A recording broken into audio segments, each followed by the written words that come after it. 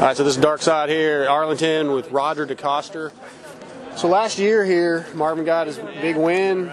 This track is typically the dirt gets really hard, dry, and slick, and Marvin's really good at that.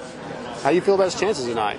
Well, he is recovering from his shoulder injury, and he's getting better every week. Last week it started off not so good in the beginning of the day, but he got better as the day went on, and at the end of the day, he was the fastest guy on the track. So I'm hoping that we're going to see Marvin at 100% this weekend. Yeah. He looked good today. He had pressure, so hopefully he can make it happen tomorrow. And it seems like he's really been improving in the whoops, which at times has been his weakness, but he seems like he's getting a lot better.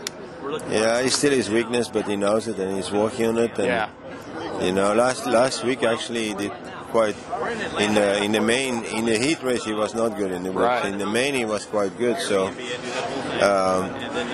he has a lot of talent. So if he can do everything else on the track good, he should be able to do the whoops as well. Do you think it's a little bit mental, as it being willing just to commit? Yeah, a lot mental. Yeah. Probably more than 50%. Right. Well, how about Brock? Brock's been doing pretty well. He's making some improvements. Yeah, he rides good, but he needs to